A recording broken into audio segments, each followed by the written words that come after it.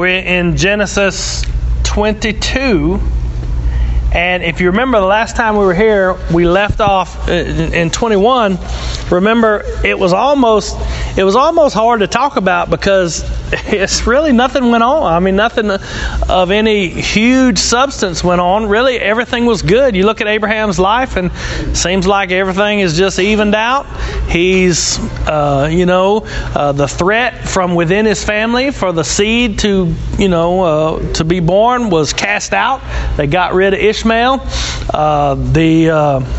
From the outside, everything looks good. He's at peace in the land. He has made a covenant with Abimelech, the man who was over the land that he's now journeying in. So he's got peace from inside. He's got peace from outside. And he says at the end of that chapter, it says that he worshiped the Lord there in his land. So it looks like everything has evened out the way that it's supposed to be. Everything's wonderful. The promises of God have come to pass. And so really, you could probably, if there wasn't anything else coming up, you could probably say, Abraham's got it made. Everything's worked out. The promises fulfilled, and peace on the inside of his family, peace on the outside of his family. But in chapter 22, this is when God comes and he says, this is when he is going to face the tests of all tests. The mother of all tests of his faith is going to come about. And of course, you know what it is already.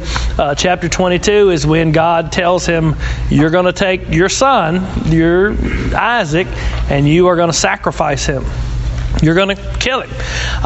So this is the ultimate test. It's almost like God is contradicting himself, really, because all of this time, 25 years, he's promised, I'm going to give you a son. I'm going to give you a son, and your son's going to be the seed of many nations.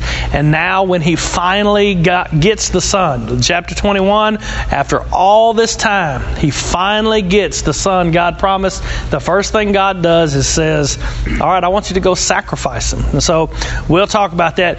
You need to make sure that you realize, verse 1 and 2 says, and it came to pass after these things that God did tempt Abraham. It's the same word for test. And he said unto him, Abraham, and he said, behold, here I am. And he said, take now thy son, thine only son, Isaac, whom thou love, and get thee into the land of Moriah, and offer him there for a burnt offering unto one of the mountains which I will tell thee of. You need to make sure that you understand, we know that it's a test. We know that it's God testing Abraham to see if he will be obedient, see if he will be faithful, to test his faith. Over and over again, we've seen tests of Abraham's faith. But Abraham does not know that this is a test of his faith. He actually thinks that God is going to require him to sacrifice Isaac. So it's easy for us to read, because we already know how the story plays out. But you need to put yourself in Abraham's spot. Now, God is asking him to do something that is insane, that is incredible to him. God is asking him to do something that he would have never thought God would ask. It's almost like you and I would be questioning, whether God it's blasphemous, but you'd be thinking like, have you lost your mind? Are you crazy? It would be... He's asking him to do a couple of things. He's asking him, first of all, to sacrifice the most precious thing in the world to him. You can see that in verse 2. You notice how it repeats itself over and over again? It's almost weird how he phrases it. He says, take now thy son, thine only son, whom thou love, and get thee to the land that I show you, and offer him therefore. He's like, take your son, your only son, the son that you love so much, and you get to where I'm going to show you, and you're going to offer him as a burnt offering to me. So he first of all, he's wanting him to give up what's most precious, but that's not even the biggest deal. The biggest deal is if Abraham is obedient to God, in Abraham's mind, this is going to nullify the promise of God. You see that? It's almost, he's between a rock and a hard place. He's in a place where to obey God would seem to him to nullify the promise. The promise was that your son Isaac will be a great nation, that the world will be blessed through Isaac.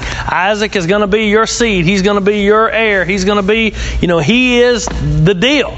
And Abraham's been waiting all this time, and as soon as he's given Isaac, now he's saying, kill him. To obey God here, in Abraham's mind, is to destroy the promise. You remember have we been going through this? God has fought for His promise, hadn't He? Mm-hmm. Even with people that would attack Abraham from outside, God came and He protected the promise. Even Abraham's own sinful stupidity tried to get in the way of the promise. God came and intervened and took care of it. I'm going to protect that promise.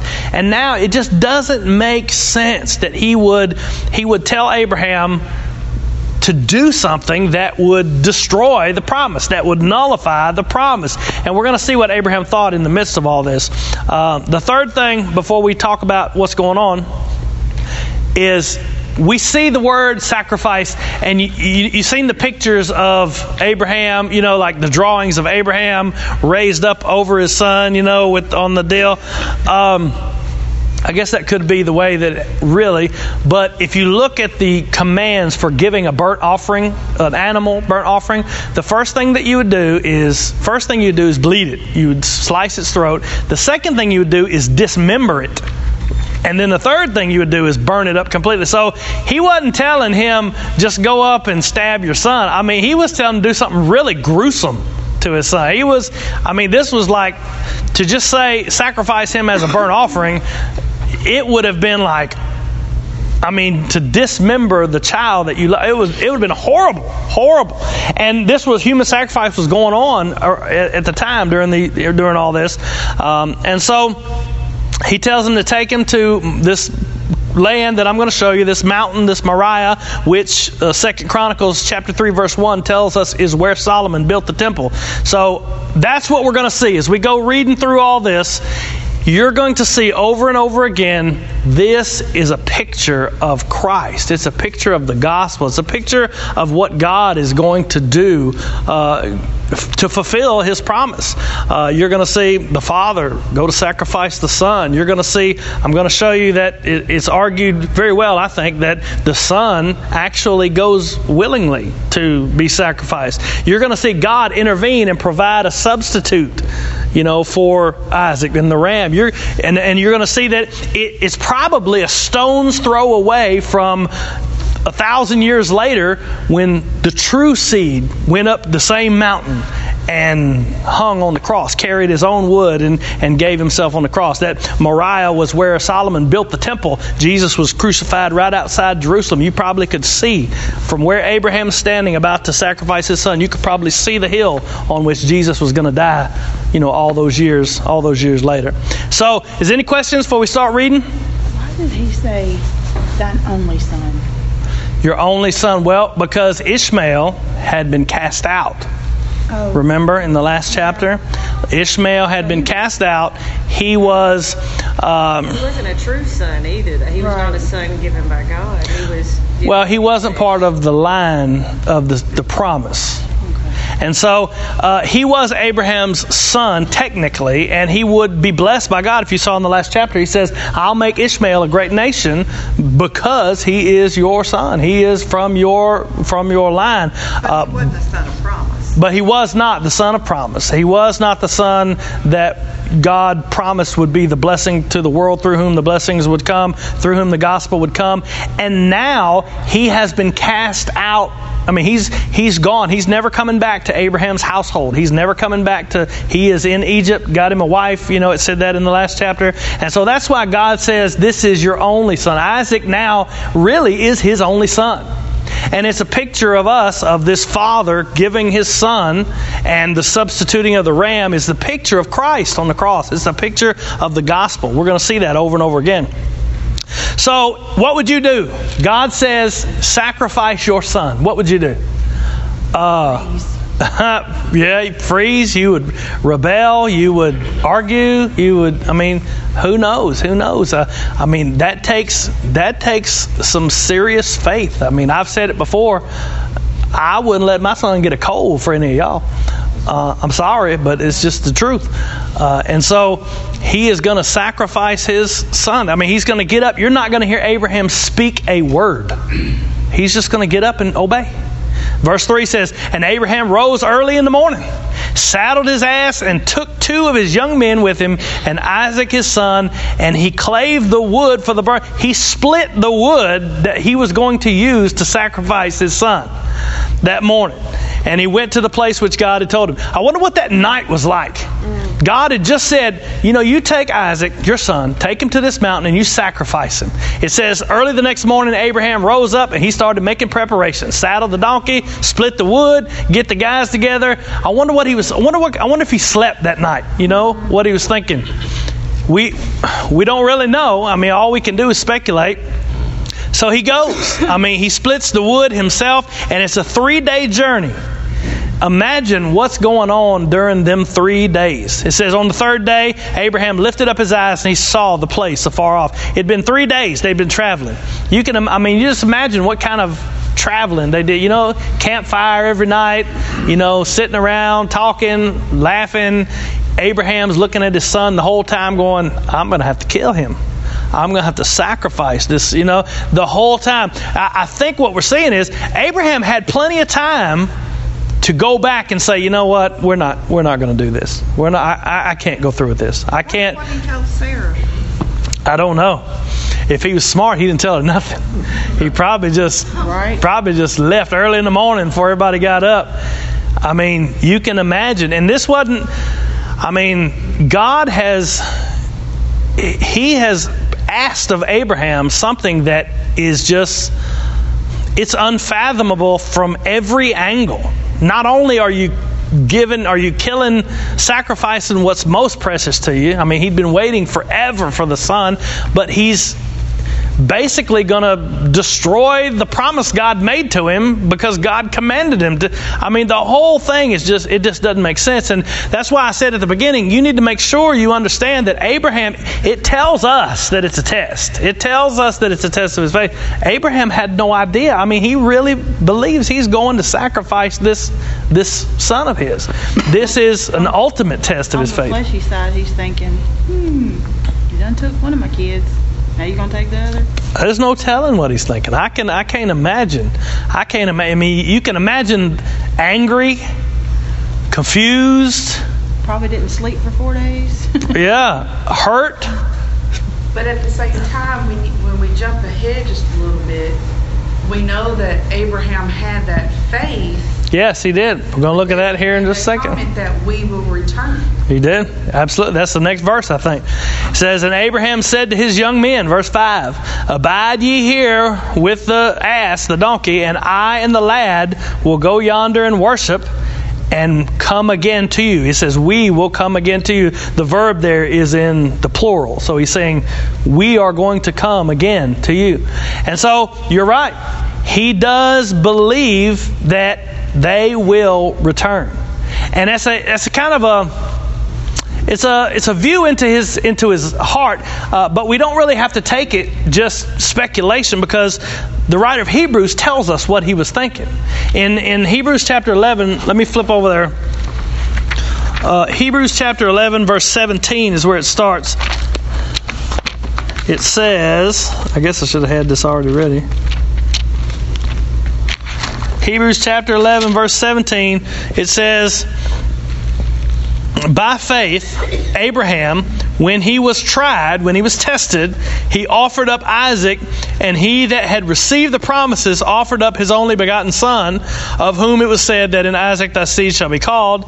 And this is what he was going through his mind, accounting that God was able to raise him up even from the dead, from whence also he received him in a figure. So Abraham believed he was about to go sacrifice. He had no reason to doubt he was actually fit to go kill his son.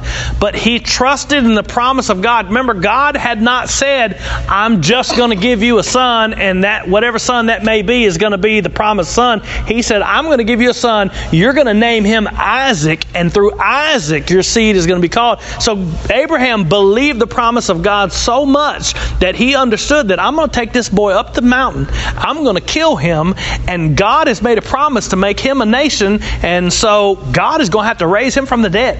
Believing that he believed in God's promise so much, he believed in God's word so much by this time that he understood There's nothing that's going to be able to get, even if I go up and kill him, even if I go up and sacrifice him, God is able to raise him from the dead. God is able to do this.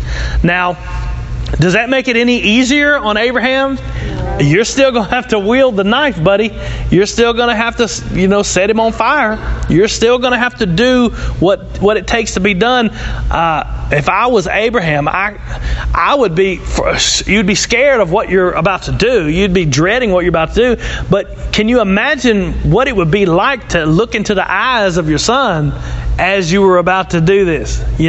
We don't have any word about Abraham. I mean, he doesn't say anything about anything except for, the son. Isaac's going to say, "Where's the lamb?" He's going to say, "God will provide." And here's the other thing you need to know. Abraham took the wood of the burnt offering and he laid it upon Isaac his son, and he took the fire in his hand and a knife, and they went both of them together. A lot of people think that, and this, I can't prove this is just me thinking out loud. A lot of people think that Isaac is a toddler, and like Isaac is 4 or 5 years old. I don't think that's the case. I think that he is at least an older teenager. I think he is probably about the same age Ishmael was when God sent him out. Probably 16, 15, 16, 17, right in there somewhere. First of all, the same word, the lad, is used of him that's used of Ishmael in the previous chapter later on. And second, a toddler's not going to be carrying enough wood to offer a burnt offering on a sacrifice. I mean, that's a chunk of wood that you got to carry. And Abraham's an old man, so he piles it onto Isaac. Isaac's carrying this wood up the. This is not just 2 or 3 sticks to start a fire with. This is the wood for the burnt offering. It said that Abraham split the wood before they left, and so he piles this wood on Isaac, and Isaac is walking up the mountain with him. This, for all intents and purposes, a 16, 17-year-old man, and this by now 110-year-old guy are walking up this mountain to be sacrificed. He carries his own wood. Can you think of another time that a sacrifice was forced to carry his own wood up the hill? Jesus. Do you see the parallels that you're going to through this whole section? That's why Jesus said in John chapter 8, he says, "Abraham rejoiced to see my day. He saw it and was glad."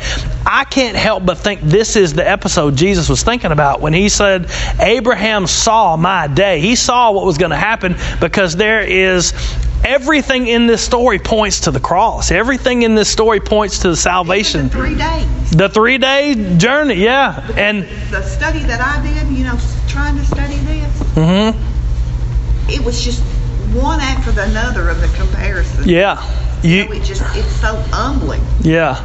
And you can't read it. You can't just read through it without seeing the Father sacrificing the Son, the Son going willingly to the sacrifice, the substitution of a ram at the very, where God substitutes His own Son for us. I mean, over and over again, you're going to see this whole thing points to the cross. This is not just a story about, hey guys, come on, let's have the faith of Abraham. This is a picture of our salvation. It's a picture of the gospel. It's a picture of our redemption in Christ. And Abraham is getting, the gospel was preached to Abraham, Paul says, and we saw that already in Genesis. But here, this is not only a test of Abraham's faith, but it is a demonstration of what that faith is going to accomplish as the substitution is given for our sin. The substitution that is sacrificed for us is given. What I don't understand in this is an Orthodox Jew cannot see this. Yeah. And they're blinded. And just like Isaiah 53, they cannot see it. Yeah. They believed in this Old Testament, but not the New. But, right, I got you. It just amazes me how blind that they still Well, are. Brother Eddie's been preaching here the last couple of weeks about, the blinded, the God of this world has blinded their eyes lest they be brought to the... We've been talking about that. We were talking about that a whole lot. What would you think if you were Isaac walking up the mountain holding the wood? Well, that's what I was going to say, is that, within your outline, and then, of course, going and looking into Hebrews and everything, is he was willing. He didn't put up a fight. He didn't say, "Dad, are you crazy?" You know, it was just, he did what he was told to do, but he also trusted his dad. He knew who his dad believed in as well. Yeah. And his dad said, you know, God will provide. Mm-hmm. And that was all Isaac needed, was that, you know, God, he told him God will provide. And so up until the point that God did provide, Isaac did everything willingly. He did everything. Obedient, just like Abraham. He was. He was a lot more obedient than Abraham was. Yeah. That kind of refers back to the Ten Commandments where it says honor thy father and thy mother. So he's going to follow those commandments that were laid out for him. But He's going to obey. He was a lot more obedient than his dad was. His dad fought many times. If my dad said, look, I love you, I'm finna sacrifice, I'm going to punch him in the nose and run. I'm out. You know, I was like, I love you, but I got to go. I'm gone. I'll see you. He starts getting suspicious. Verse 6 says, Abraham took the wood and he got the knife. He got all that. Verse 7 says, and Isaac spoke unto Abraham his father and said, my father, he said, here I am, son. He said, behold the fire and the wood. Here's the fire and the wood. He said, but where's the lamb for the burnt offering? And this is what Jennifer was talking about. Abraham said, my son, God will provide himself a lamb for a burnt offering. So they went both of them together. I can't help but think that this is not Abraham just lying to Isaac, you know, trying to get him up the mountain so he can do what he's supposed to do. I can't help but think this is like, it's a hope that God is going to provide. It's a prayer that God is, you know, he's looking up. I can imagine him looking up. God is going to provide, like pray and please God provide.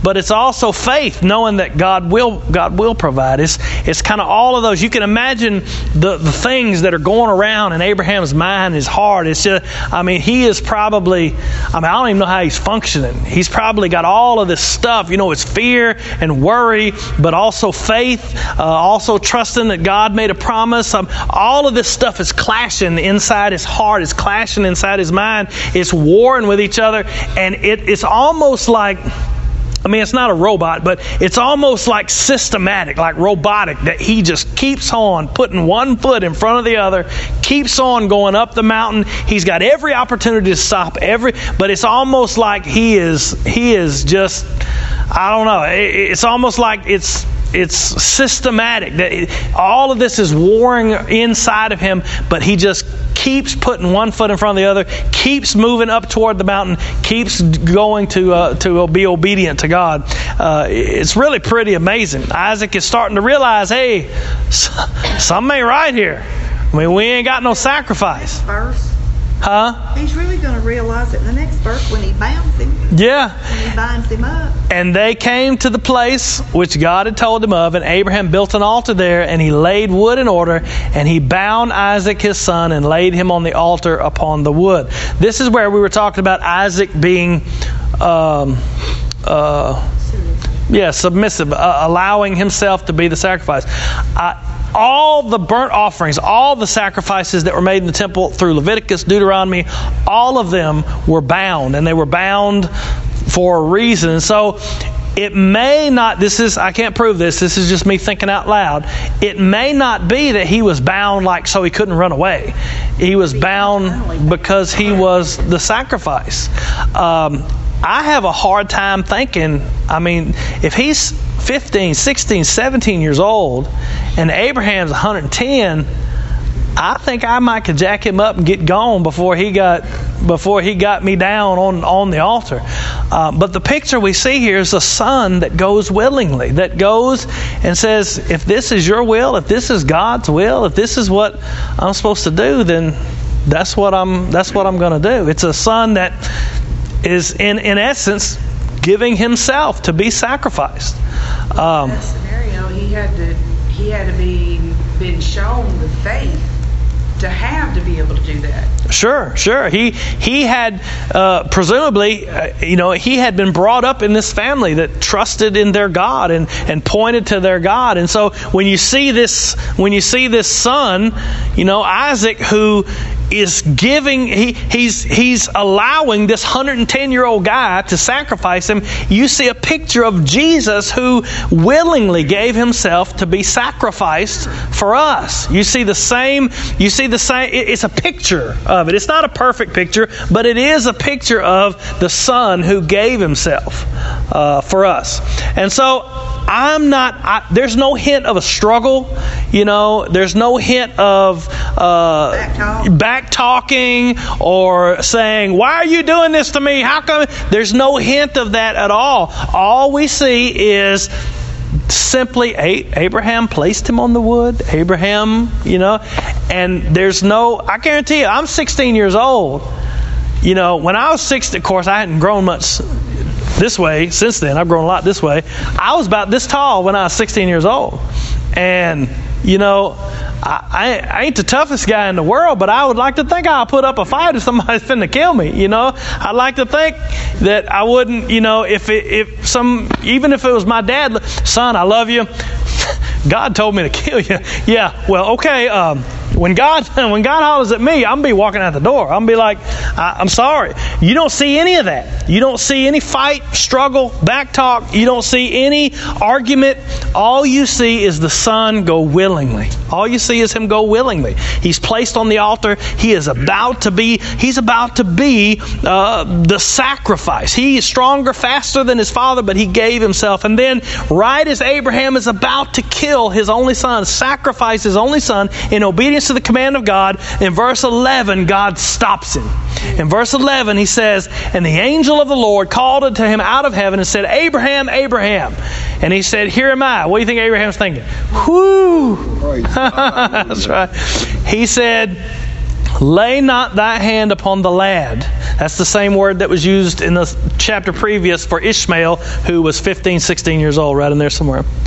Neither do thou anything unto him, for now I know that thou fearest God, seeing that thou hast not withheld thy son, thine only son, from who? From the angel of the Lord? From me. What do you see? Who is the angel of the Lord here? Jesus. It's the pre-incarnate Son. He always speaks, this angel of the Lord. The angel of the Lord comes and He speaks, but He doesn't say, He says, now I know that you have not withheld your son from me.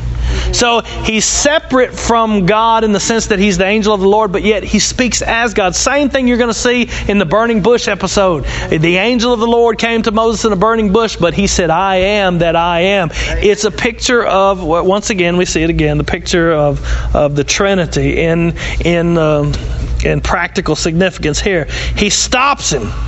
He stops him from killing Isaac, and He reveals that this was a test. He reveals that this was a test of your faith. He says, look, you don't have to kill him, because now he gives a recognition of Abraham's faith. Now, here's the question. Did God not know what Abraham was going to do? Yeah. Absolutely, He knew. Absolutely, He knew. So what does it mean when He says, now I know that you fearest God? Because you have free will. I mean, He could have chose. He wasn't going to do it. Well, yeah, but what does it mean when He says, now I know? He's recognizing his faith. He's pretty much telling, Abraham, I see you now. I see that you are willing to be obedient to me. Right. He's letting Abraham in on his thought process. Yeah. And it also, to me, acknowledges his faith for the righteousness that he was accounted for. Right. Absolutely. And it's proven to Abraham, too. It's proven to Abraham something, isn't it? It's proving, you can imagine how many questions Abraham had for these last 3 days. How many doubts and fears and worries, and am I doing the right thing? And why would God want me to do this? And why? You can imagine all those. And through all of that mess, through all of the muddiness of all of those emotions and all of those things, he just kept moving forward. He kept obeying. It just put one foot in front of the other. God said, move, I'm going to move. He just kept trusting in God. Even though there was a war going on inside him, he just kept moving forward. And in this, you see, Abraham has something revealed to him that he does after all the mess. You've seen Abraham do some stupid stuff. You've seen him be kind of unfaithful in the whole of the 25 years that God had called him and sent him to this land, whatever, he had been telling people Sarah was his sister for the whole time.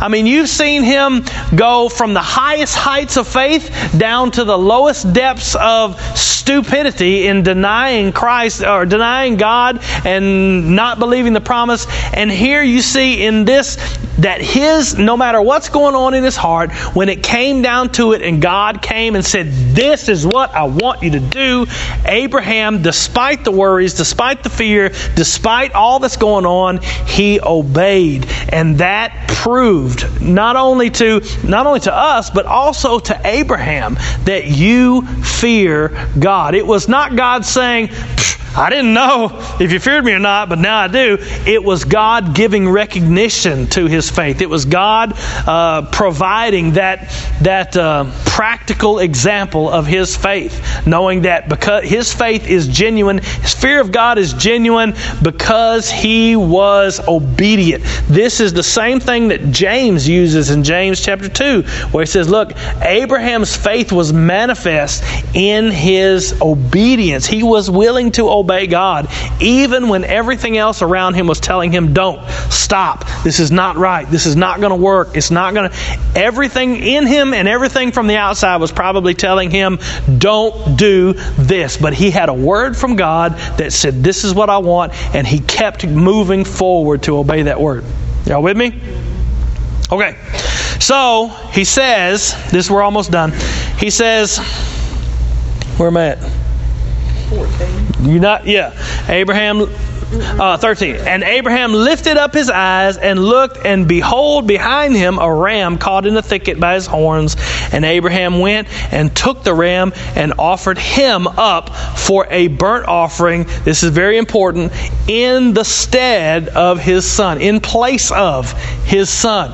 Here you have the picture, the perfect picture of the gospel. Isaac is going to be killed as a sacrifice, but God provides his own sacrifice so Isaac can be spared. Understand, going up the mountain, Isaac is going to die when we go up here. When we get to the top of the mountain, he's going to die. Instead, God provides a substitute to die in Isaac's place so he can get off the altar and walk back down the mountain with his father. Understand, they're going up the mountain. Something's going to die. There's going to be a sacrifice made. There is going to be something that is offered to the Lord. It's either going to be Isaac or it's going to be the offering that God himself has provided. You can't get a better picture of the gospel than that. One of two things is going to happen in your life. You're going to pay for your sin, I promise you. Or Jesus is going to pay for it. It's one of the two. There is no other options. There is no other. There's not A, B. There's not a C choice. You will pay for every thought that you've ever had, every action you've ever done, every word you've ever said, and that will take eternity for you to pay for that. Or Jesus will pay for it on the cross and free you from death. I was going to say pull you off the altar. He is going to pay. Somebody is going to pay. You understand? God's justice demands it. And what you see here is that God has provided a sacrifice. He's provided a ram. And so this is the answer to Abraham's prayer. God will provide, son. It's the answer to his hope. God is going to provide. It's the answer to the problem that Abraham faced. I don't want to kill my son, my only son. It's the answer to the problem that we face. I don't want to suffer for my sin. I don't want to be found guilty in the eyes of God. I don't want to offend his nature. Well, then you need a sacrifice. You need atonement. You need a substitute. And that was given. I cannot help but think of this passage when Jesus said, Abraham rejoiced to see my day. And he saw it and he was glad. I guarantee you Abraham was glad when he saw that ram in the thicket. And so God provides. Any questions, comments, cries of outrage? Okay, good. It says, and Abraham called the name of that place Jehovah Jireh, which it's Yahweh Yireh, really. There's no J's in Hebrew. As it is to this day, in the mount of the Lord it shall be seen. What does Jehovah Jireh mean? God will provide. God will provide. You've heard that a million times. It actually says God will see, and it means God will see to it. God will. It does mean God will provide, but it means God will see to it, and that's why it says. That's why it says, "In the mount of the Lord it shall be seen." In the mount of the Lord it will be provided. In the mount of the Lord it will be seen to, is what it means. And so he's saying God has provided this sacrifice. So he named the place God provides. God will see to it, and that's God is still the God that provides for us. You can see application all through the New Testament using these terms. God will see to it. God will provide for you. And he said, "By myself I have sworn, saith the Lord, for because thou hast done this." Oh no! And the angel of the Lord called to Abraham out of heaven the second time and said, "By myself I have sworn." He said, "I swore by myself," said the Lord, "for because thou hast done this thing and hast not withheld thy son, thy only son, that in blessing I will bless thee, and in multiplying I will multiply thee." Whenever you see that, remember we talked about it in the garden. That's a Hebrew idiom which means I will surely bless you. I will surely multiply. Remember when it said, when you eat of this, you will surely die? It says, dying, you will die. And we talked about that once before. He's saying, in the blessing I will bless thee, mean I am surely going to bless you. In the multiplying I will multiply thee, as the stars of heaven, as the sand which is on the sea, the shore. And thy seed shall possess the gate of his enemies. That is who we are in Christ. Remember, Christ alluded to this when he said, the gates of hell won't prevail against it. We will possess the gate of his enemies. And in thy seed shall all the nations of the earth be blessed, because thou hast obeyed my voice. Now, this is basically the same promise God had already given to Abraham, isn't it? Mm-hmm. But do you notice that now he says, because you have obeyed my voice, because you have done this, at the very beginning it says, because you've done this and not withheld your only son. And then he lists the promise. Basically, it's the same promise he had already swore. He tells us here that I swore by myself. You know, I gave it to you out of my own free grace. I promised that I would bless you because of that. But now he says, he adds something in here saying, because you have obeyed my voice. Now, the difference here is, it's really not a difference, but what he's doing is, it's so amazing to me. God gave the promise by grace for no reason, just because God is merciful, graceful, and chose to give the promise. But that promise came with a heart of faith that God also rewards. Does that make sense? So when you say, God does bless you when you obey. God does bless you and give good things when His children are following in His ways. But all of that doesn't lead us to say, well, God owes me because I've done good, because all of it comes from His grace. Does that make sense? God gives you grace. God changes your heart to obey. You obey. God blesses you for obeying. So it's all of God. It's all of Him. It's all His work. Our following Him, our trusting Him, our salvation, it's all of the grace of God. We have no reason to boast, no reason to say I'm better than anyone else, I've done better than anyone else. He has done it completely and perfectly. It's almost like He is bringing Abraham into the promise with Him, isn't it? It's amazing to me. I may not have explained it very well, but it's pretty amazing. All right, last thing, we'll go. It says, where am I at? 19. So Abraham returned unto his young men, and they rose up and went together to Beersheba, and Abraham dwelt at Beersheba. That's almost like anticlimactic. He doesn't tell us. How joyful do you think Abraham is right now? I bet they skipped down that mountain. How joyful you think Isaac is? Like, woo! Boy, you dodged a bullet right there, didn't you? Bet Abraham slept that night. Yeah, and when you see God provide, when you see God, He named the place God will see to it. God will provide, Jehovah Jireh. When you see, I mean, you can imagine, it is, what a reward it is just to see God move. just to see Him move in your situation, in your circumstance, to see that He is a God that provides, and He will always provide. You and I we probably have all kind of stories of where God provided. God had done. I'll just give you a real quick one. When I first, before I was ever actually even brought on staff here at Christ Church, when we were meeting over there on East Main, I was just volunteering, youth helper. I'd go play basketball with them. It's like 6 of them. That was it. And I just felt like God might be calling me. I wasn't sure. God might be calling me to go into ministry. And so we were discussing it, talking about it, all kind of things. I decided, I never finished college, and so I need to at least finish college, and I was going to do that and then try to go to seminary, but we couldn't afford. I was working in a body shop. Dana was a nurse then at the time.